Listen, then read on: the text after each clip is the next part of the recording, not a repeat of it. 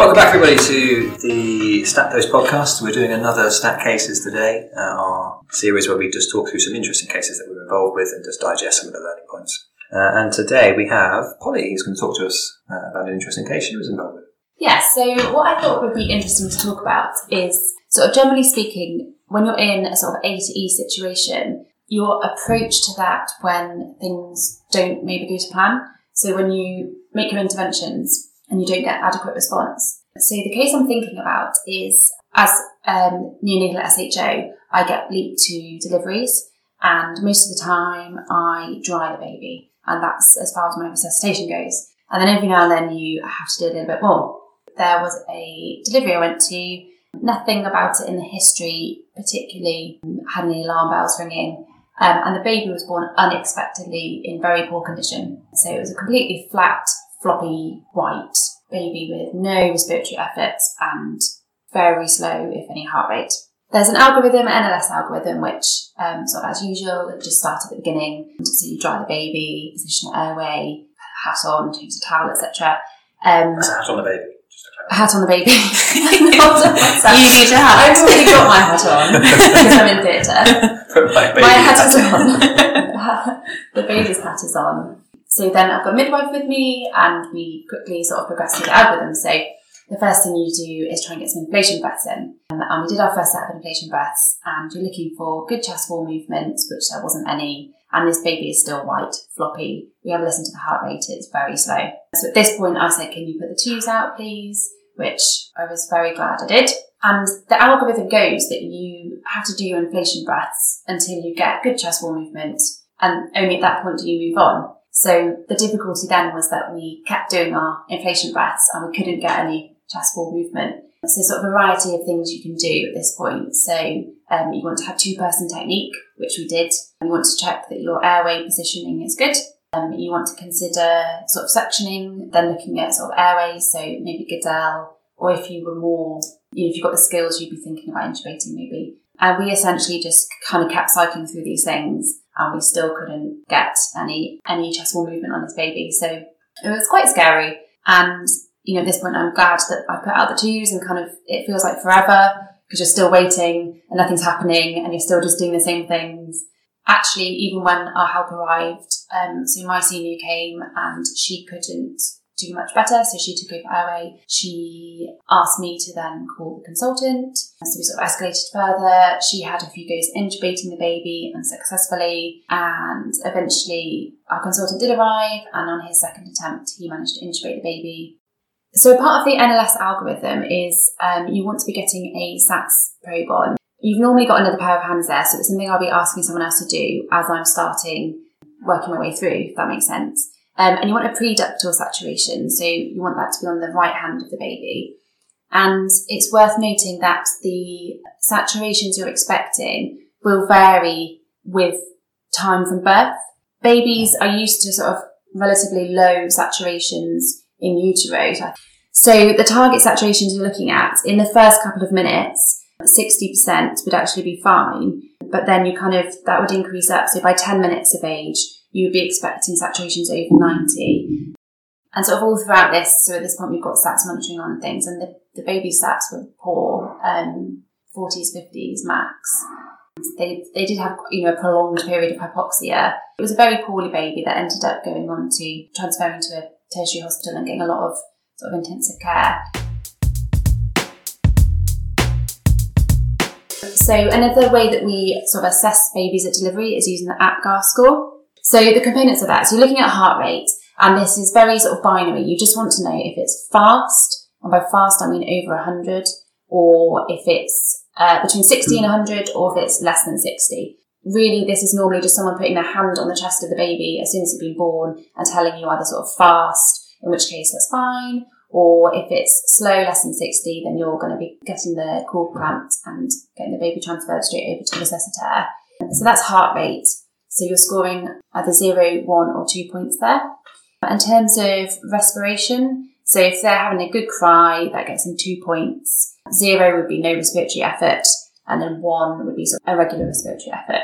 Colour, you again at 0 to 2, so either 2 would be if they were completely pink, which I would say is rare and before, for that first minute score, 0 if they're completely pale, and 1 would be sort of what I'd normally give a baby on the first APGAR score, so they're not going to be pink all over. And then response to stimulation. So like I say, when a baby's born, the first thing you're doing is give them a good dry and good stimulation. So I think that corresponds to the G for grimace or tone. Normally I'm sort of standing, in the corner by my resuscitator, and I'm looking as the baby's born by whatever means. They're going to be lifted up. Is that baby just like a sack of potatoes flopping in that person's hands? Or is it nicely sort of flexed tone and looking a bit angry with the world? And then on your own examination, you're kind of just lifting up the limbs and seeing, does it completely flop back down, or have they got a good bit of tone there? At the risk of sounding stupid, until you said the G corresponds to grimace, I thought there was a Dr. Apgar who invented the Apgar score. Didn't that? So does each letter correspond to the thing? Oh. I think it originally did, but it's not how it's written in our performers, and I don't really like the letters. So I think A would be appearance. So that's when I was talking about the skin colour. P, pulse. G, grimace, which I was sort of referring to as response to stimulation. The other A is for activity, which is tone. And then R is for respiration. It feels a bit forced, doesn't it, that morning? It's one of those, maybe they made the name before they've done the actual study and they're trying to make it so that stuff. Now, I do have to interrupt the podcast briefly just to explain that Polly sent me an email shortly after recording saying that actually the APGAR score was created by a lady called Dr. Virginia Apgar in the 1950s, and she apologised for laughing at me during that little section. In theatre and in all births, the parents could have had the choice to have music play, and by the time, so there was me, there were many bodies there at this point. There was the registrar, there was the consultant, we were on about our 4th go at intubating. And I kid you not, the song that was playing was Enrique Iglesias, I Can Be Your Hero, Baby, literally as the consultant's trying to intubate the baby. Oh. I turned the music off. Oh, God. And I got a glare from a midwife who told me that was keeping the parents calm. I was just like, literally... How was that keeping them calm? I don't know, but the radio was right there playing this music, and I thought, do you know what, if I was intubating that baby, I probably wouldn't appreciate that. So I just turned it off. I like silent resuscitations, as in minimal external noise, one voice at one time. I don't know why, but I always remember the music. What I reflect on really is just the approach to your A to E situation where things, like I say, where things aren't going how you want them to go, and just trying to keep cool and take a step back and just reassess and keep sticking to your formula and sort of remembering, ask for help early. I don't know if you had any scenarios, either of you. No, my A to E's always go fine. That never happens. It happens more often than you'd expect, I think, the A to E system is great, and that's why we drill it into our students. I think accepting that even though I've done the stuff that should work, still escalating, still getting more people around. Because when you're in that situation, your thinking is different. You've got lots of things going on. Somebody might come along and think of a different way to do it. Things like, getting task focused. You mentioned the intubation there, that you've had quite a few, there were probably 4 or 5 attempts, I'd imagine, intubation before success. And actually, a lot of the time, it's just a fresh pair of eyes. I don't know what it is about a fresh pair of eyes, but sometimes it's just helpful just to have a new person. So I think you're never being afraid to call for help, or whatever stage of training you are, whatever grade you are. I think it was an interesting point that you said, actually, you said you were really glad that I put out the 2s. And I can't think of a single scenario where I've ever been disappointed or annoyed that I've pressed the panic button, as it were. Yeah. I've never been annoyed at having lots of senior people around, even if you send them away quickly. That's the advantage, I think, of putting a 2-2-2 out. Yeah. Is if you go, everyone turns up and you go, actually, no, we're fine now. Yeah, exactly. And I've definitely had that. There could be very similar situations where by the time people arrive, they come in running and the baby starts crying, and it kind of looks like, didn't leave us then, did you? But you never have that information at the time. You don't know which way it's going to go. And if you don't make that call early, then, those minutes really feel like a long time when you don't have that help. You don't have that other sort of pair of eyes and hands. And no one ever minds when they arrive, and actually it's fine. They're like, oh, okay, had a bit of a jog over here, off I'll go again. Yeah, I think if you're in the crash team, it's more, if you get there and they're fine, you're like, good. That's fine with me. Yeah. So yeah, I think there's like an element of relief there that actually it's fine. The other thing that I found quite shocking from this case is that when you're taught to do your A to E, it's kind of drilled into you, like, call your seniors. And I think that makes me think that when my seniors arrive, they're going to fix everything.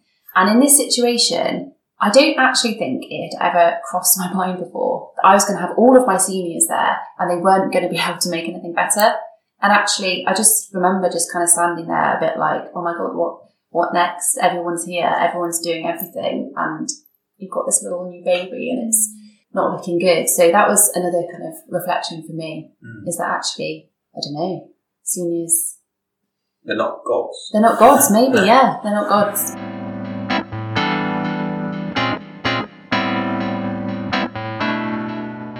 In summary, for me, this highlighted the importance of trying to keep calm in a very stressful situation, taking a step back, reassessing, sticking to your algorithm, whatever that might be, whatever situation you're in, and early escalation.